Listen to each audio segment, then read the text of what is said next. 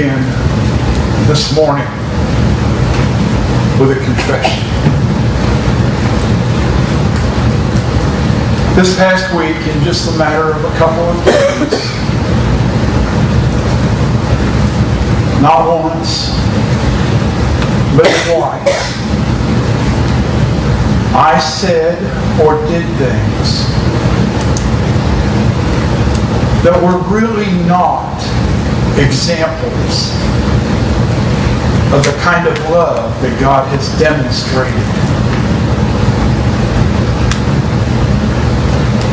The first happened one day with Cindy. And I was joking. But as is the case often with humor, sometimes our humor goes just a little bit further than we really should.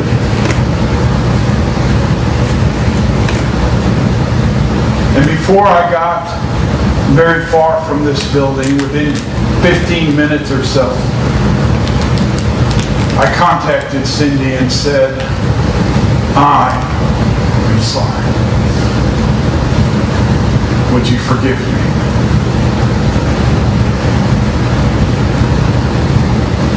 Graciously, she said she wasn't offended by what I had said and did forgive me. And then on Friday, I did something that probably, although it was not directly aimed at my wife, it was something that she perceived as not being real loving. They questioned the depth of my love for her. And so once again, I said to her, I'm sorry. Would you forgive me? And then from Friday afternoon through the evening and even continuing into my walk on Saturday, I questioned whether or not I really had the right to stand before you this morning and talk to you about the love of God.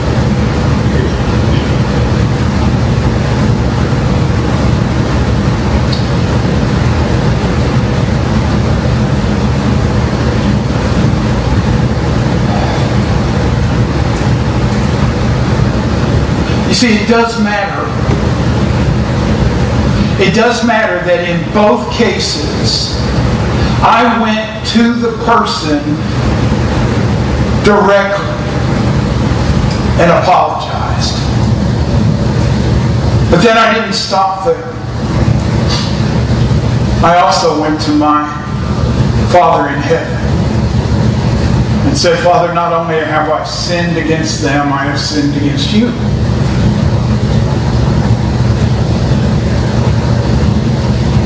So, if Cindy wasn't offended, maybe obviously it wasn't a sin. Yes, it was. Yes, it was. Because you see, sin is not a list of things that are right and wrong. Sin is about relationships. And when we know we have done something to break or hinder or harm a relationship, we have sinned. And sin not only affects our relationship with those people, it affects our relationship with God.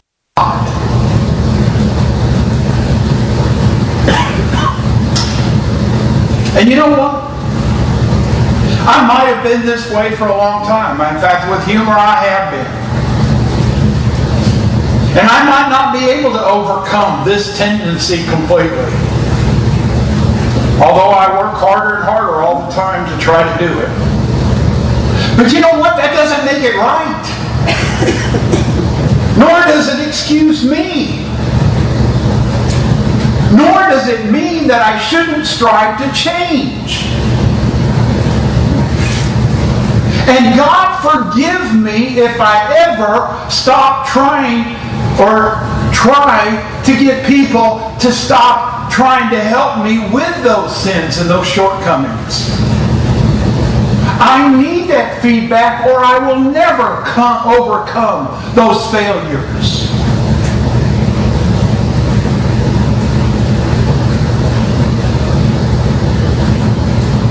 If I've been critical or judgmental,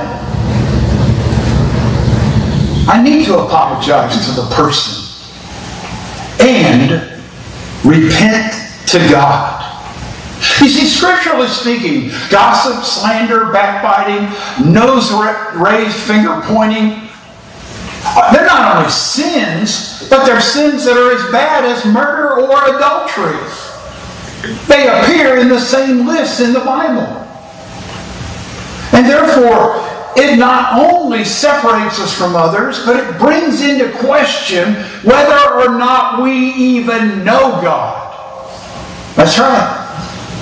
That's what John says. That's what we've been looking at this month. Because of their overreaction, and understandably so, since the Reformation, we have been teaching wrongly about grace. Listen to me closely so you don't miss the point. Grace is unconditioned. We cannot earn it. But grace is not unconditional. There is an expected response by us to the grace of God. As our call to worship this morning, Jesse took us back to where we began this series of sermons at the beginning of the month by reading as a poem the song, The Love of God. And yes, the love of God is greater far than tongue or pen can tell. And yes, the wandering child is reconciled and again made whole. But how? By accepting God's beloved Son as not only Savior, but as the Lord of their life. Responding to the grace by means of faithful, loyal, obedient service. Dallas Willard, in his fabulous book, The Great Omission, Reclaiming Jesus' Essential Teachings on Discipleship, and I highly recommend the book, The Great Omission. He writes, grace is not opposed to effort. It's opposed to earning. Earning is an attitude. Effort is an action. Grace is unconditioned. We can't earn it. But it is not unconditional.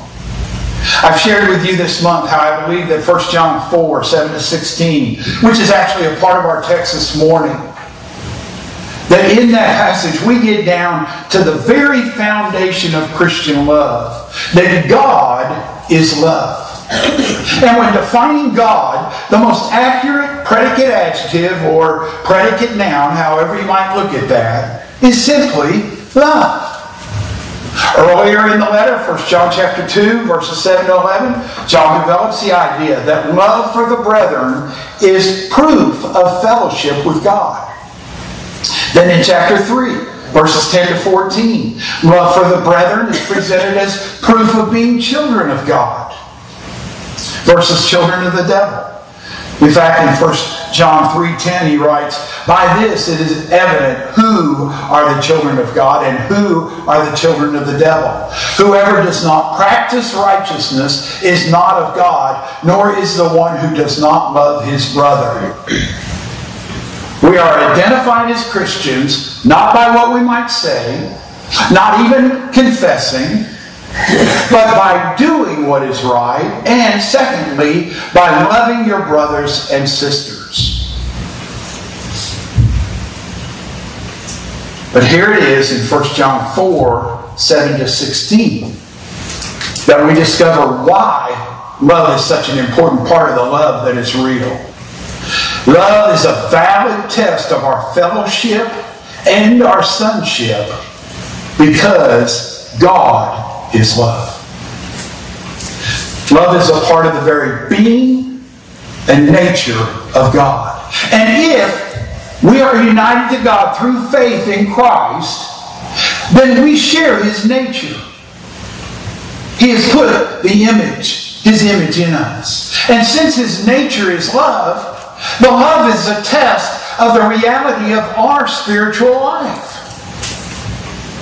Now, this is our last sermon in this series. We're going to start Romans next Sunday, and I was hoping that the little booklets on Romans would be here for you so that you could start reading ahead. I have ordered them.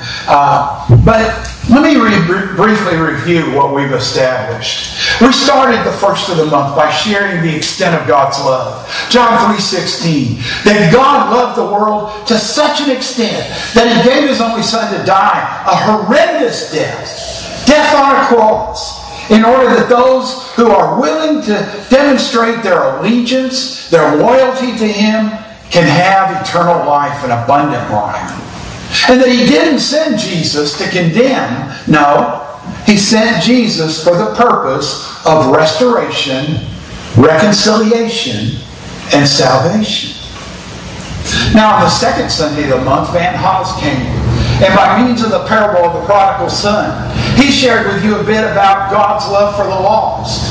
That unlike any respectable Jewish man of that day, God, as represented by the Father, loves His lost child so much that He is willing, He is watching, He is waiting for His return, and when He sees them, and in His parable Jesus says, still a long way off, He runs to meet Him, embracing Him with a kiss. You see, no respectable Jewish man would run. Not in that day. The Orthodox Jews that I know from my childhood in Louisville, Kentucky, their dads, you won't see my dad running. God runs to meet His lost child. Why? Because God is love. And then last week, I shared with you from Romans 8:31 to 39, that God's love is everlasting. That nothing can separate us from the love of God, because if God is for us, and we know that He is, it's a first-class conditional sentence. It's not raising a question. If God is for us, it really doesn't matter who's against us. That God is willing to work with us. There is a verb used in that verse that is a verb that means coactivity. Unfortunately, it doesn't get translated that way for some reason. I don't know why. But God is willing to work with us for the good of those who are in Christ Jesus our Lord. God who justifies is our judge. And Jesus, who is the only one who has a right to condemn, is our advocate. How can it get any better than that? Now, my image for this morning comes from a fairly popular show. According to the ratings, that is. It's the show Fear Factor. Any watchers? I see a couple of hands. It's a show about people being required to do disgusting things to show that they can overcome their fear just to get money. Like get down in a vat filled with snakes. Go up onto extreme heights. Get put into absolute darkness for an extended period of time. And I think probably every one of us has a fear of something in there. Storms, darkness, heights, snakes. In our text for today, we're going to see two things. That when God has perfected His love in us, there is, or at least should be, no fear of judgment. Listen to me. Because this is one of those verses that's been so misused and quoted out of context. When John writes, there is no fear in love because perfect love casts out fear, he's not talking about snakes and heights and darkness and storms. He's talking about judgment, punishment, standing before the throne on Judgment Day. But there is an ought factor. Listen to what I've identified as the key verse. It's verse 21. And this commandment we have from Him. Whoever loves God must. You hear that word? Whoever loves God must love also his brother. Now, who did Jesus define as our brother, our neighbor? Well, in the parable of the Good Samaritan, it was the person that everybody hated. It was the Samaritan, not the priest, not the Levite, not the scribe. None of those did what they were supposed to do neighborly. It was that person that everybody hated. Samaritans, half-breeds. Translated to 21st century, those Latinos, Mexicans, those people from Guatemala that are all around. Or the blacks.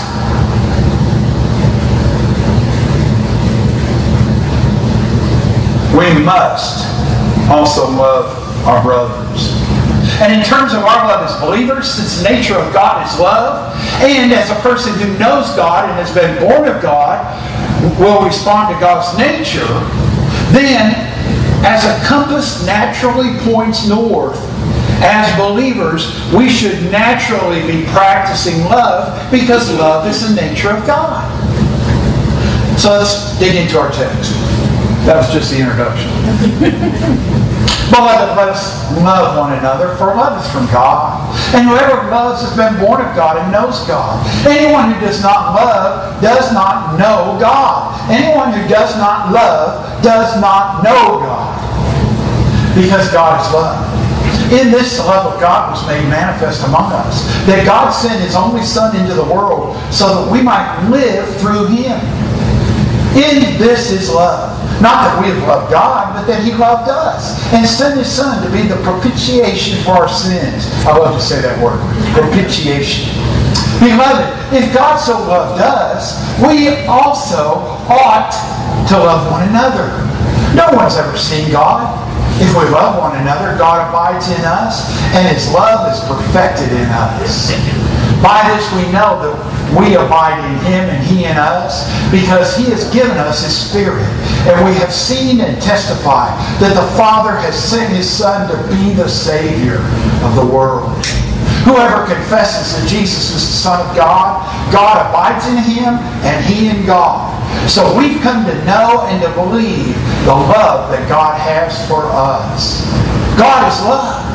And whoever abides in love abides in God, and God abides in him. By this is love perfected with us. Second time he said it.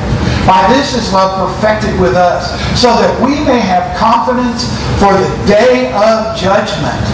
Because as he is, so also are we in this world.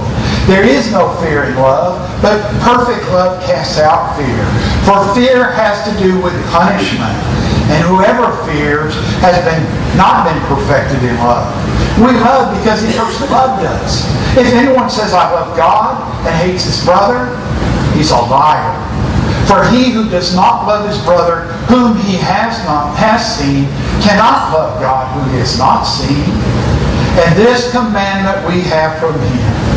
Whoever loves God must also love his brother. May God add his blessing to our reading of his word this morning. Must. Ought. Now I want to use the word love this morning as an acronym, using each letter of the word, L, O, V, and E, to emphasize a point regarding the life that you and I should be living. And hopefully that'll help us to enable it to stick in our minds a bit. And the first one is that we must, or we ought to live through Him. Verse 9. In this, the love of God is made manifest among us, that God sent His only Son into the world so that we might live through Him. Now, I hope you understand, we've been given the definition of love. Love is patient and kind. Love does not envy or boast. It's not arrogant or rude. It does not insist on its own way. It's not irritable or resentful. It does not rejoice at wrongdoing, but rejoices with the truth. Love bears all things, believes all things, hopes all things, endures all things. 1 Corinthians 13. The very nature and essence of love requires that it grow in a willing heart. Now let me repeat that for emphasis. The very nature and essence of love requires that it grow in a willing heart.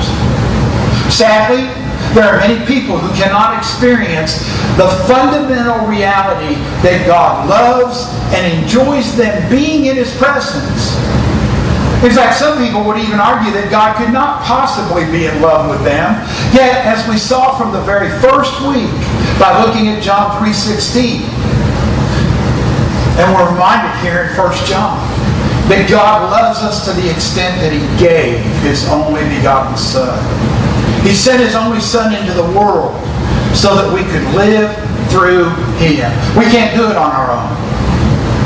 More often than not, when we try to be patient and kind, when we try not to envy or boast, when we work really hard at not being arrogant or rude or irritable or resentful, we fail.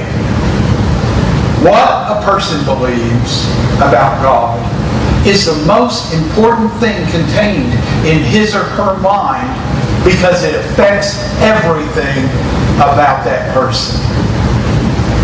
Believe it. Believe that God loves you so much that He sent His Son for you because of how sinful you are. And me, of course. And though you can't do it on your own, you can live a sacrificial life of love through Him. Secondly, because of God's love, we ought to offer ourselves. Remember what Paul wrote in Romans 12:1? That we are to present or offer our bodies as a living sacrifice, holy and pleasing to God. In our text for today, John says that if God so loved us, and we know that to be true, then we also ought to love one another. Verse 11. How?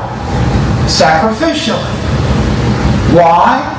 Because love, as defined by God, is patient and kind. It doesn't envy or boast. It's not arrogant or rude. So we offer ourselves, not our wisdom, not our criticisms, not our haughty attitudes, but we offer our very selves sacrificially and lovingly. Thirdly, we need to value the confidence that we can enjoy. Verse 17. And again, you might ask how. So go back and see what John wrote to us. God is love, and whoever abides in love because abides in God, and God abides in him. By this is love perfected with us, so that, ding-a-ling-a-ling-a-ling, purpose clause, so that, why is love perfected with us? So that we may have confidence for the day of judgment. Because as He is, so also are we in this world. There's no fear in love, but love casts out fear. I've said it before, and I'll say it again. I am not afraid of death. I am confident that though I am human, therefore sinful, that God will accept me and renew me eternally by means of the gift of resurrection. There are many things that could happen to me as a part of life that cause me far more fear than death. I cannot imagine being a quadriplegic. That frightens me far more than dying. I can't imagine being locked inside of my own self, unable to communicate. There's a really good book written by a little boy who finally broke out of his autism. And he talked about how he so desperately wanted to communicate, but could not get his mind and his mouth to work together to say words. I can't imagine that. Death does not scare me as that possibility. I know that I'm not perfect, but I also know that because of God's love and because of what Jesus accomplished on the cross, I am perfectly forgiven. You hear the difference? And that leads me to my final point. What we need to strive for, where we need to put our efforts. We need to work earnestly to escape from the vicious cycles of this world. I think that's what he's talking about in verses 18 to 21. And it all begins by escaping the cares of this world and making sure that we don't live beyond our means. Listen to what Jesus said. Do not be anxious about your life, what you'll eat, nor about your body, what you'll put on it. For life is more than food, and the body more than clothing. Consider the lilies, how they grow. They neither toil nor spin. Yet I tell you, even Solomon in all his glory was not arrayed like one of these. And a bit further in the lesson, he'll say to those who were listening to him to not even be anxious about getting sick. That's right, you heard me right. Jesus asks, which one of you, by being anxious about your life, can add a single hour to the span of his life? You can't. But you sure can shorten your life by being anxious and by worrying. The Apostle Peter will also write, humble yourselves under the mighty power of God, and at the right time He'll lift you up in honor. Give all your worries and cares to God because He cares about you. 1 Peter 5, verses 6 and 7. Since God is love, and since God loved us so much, don't you think, and I won't offer this as just a cliche, don't you think we ought to let go and let God? Don't you think we ought to live through Him? To offer ourselves as living sacrifices? To value the confidence we can enjoy because we don't have to fear death and judgment if we're abiding in Him? Abiding in such a way that His love casts out the fear. And seriously, isn't it time to escape the vicious cycle that the world tries to tell us truly defines success? I love my dad to pieces. I miss him so much at times. He was my source of wisdom. When I had a question about something going on in the church, I'd pick up the phone, call him and say, Dad, from your 50 plus years of experience. And there are times that I look over at the phone. I know I can't call him. But there was a part of my dad that was caught up in some of that stuff. He had to have the fanciest of Cadillacs, and even with his Cadillac, he had put the chrome trim around the wheels and all of that stuff. I was driving it one day, the windows were tinted, and I got pulled over. When I opened the window in Watsika, the officer looked at me knowing me and he said, where in the world did this car come from? And why are you driving it? Because he had stereotype the car. And my dad argued with me about how going back and getting my doctoral degree, it wouldn't pay off. You're in ministry, you'll never earn back what that degree is going to cost you. And I said to him, Dad, I'm not going back to get a bigger paycheck. I'm going back to do a better job.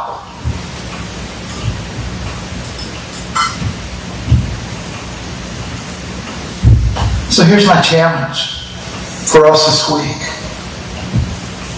To let go and let God. Let go of your critical, judgmental spirits. Stop the looks of disgust every time things don't go your way. And let God help you put on love. Read His Word. Look at the lessons of history. Not only your own history, but the history of others. Especially those who have demonstrated sacrificial love by their lives. Anybody read the history of Mother Teresa? Anybody read the history of Corrie ten Boom? Anybody read, and I could go on and on, stories of missionaries? One of our own missionaries from the Christian Churches and Church of Christ who went down to South America to witness and was murdered by a group it was a tribe that were cannibals. Auca Indians? The Auca, or there's a W? Yes. Jim Elliot? Jim Elliot. Do you know what his wife did? She and her son went back to try to convert those people who had murdered her husband and his father. Can we do that kind of thing on our own strength? No. Absolutely not. But we can let God. We can let go of our own abilities and let God. And the way we do that, John says, is by knowing and believing the love that God has for us. Cindy, I hope I don't ever use humor again in such a way that it could be hurtful. But I promise you ahead of time, if I do, I'm sorry. And tell me about it at the moment so that I won't do it again, hopefully. And you know how much I love you. Forgive me. I'm so tired of people saying, I can't help it, that's the way I've always been. Garbage. Get it together and change your lives. Well, I'll tell you something. We as a church are not going to turn things around in this church, in this community. Not as long as people can point to vindictive, nasty, hateful things that people have said and done, who have not apologized, and things haven't changed. God is love. Let's pray. Father God, we come to you as sinners. Broken. Forgive us.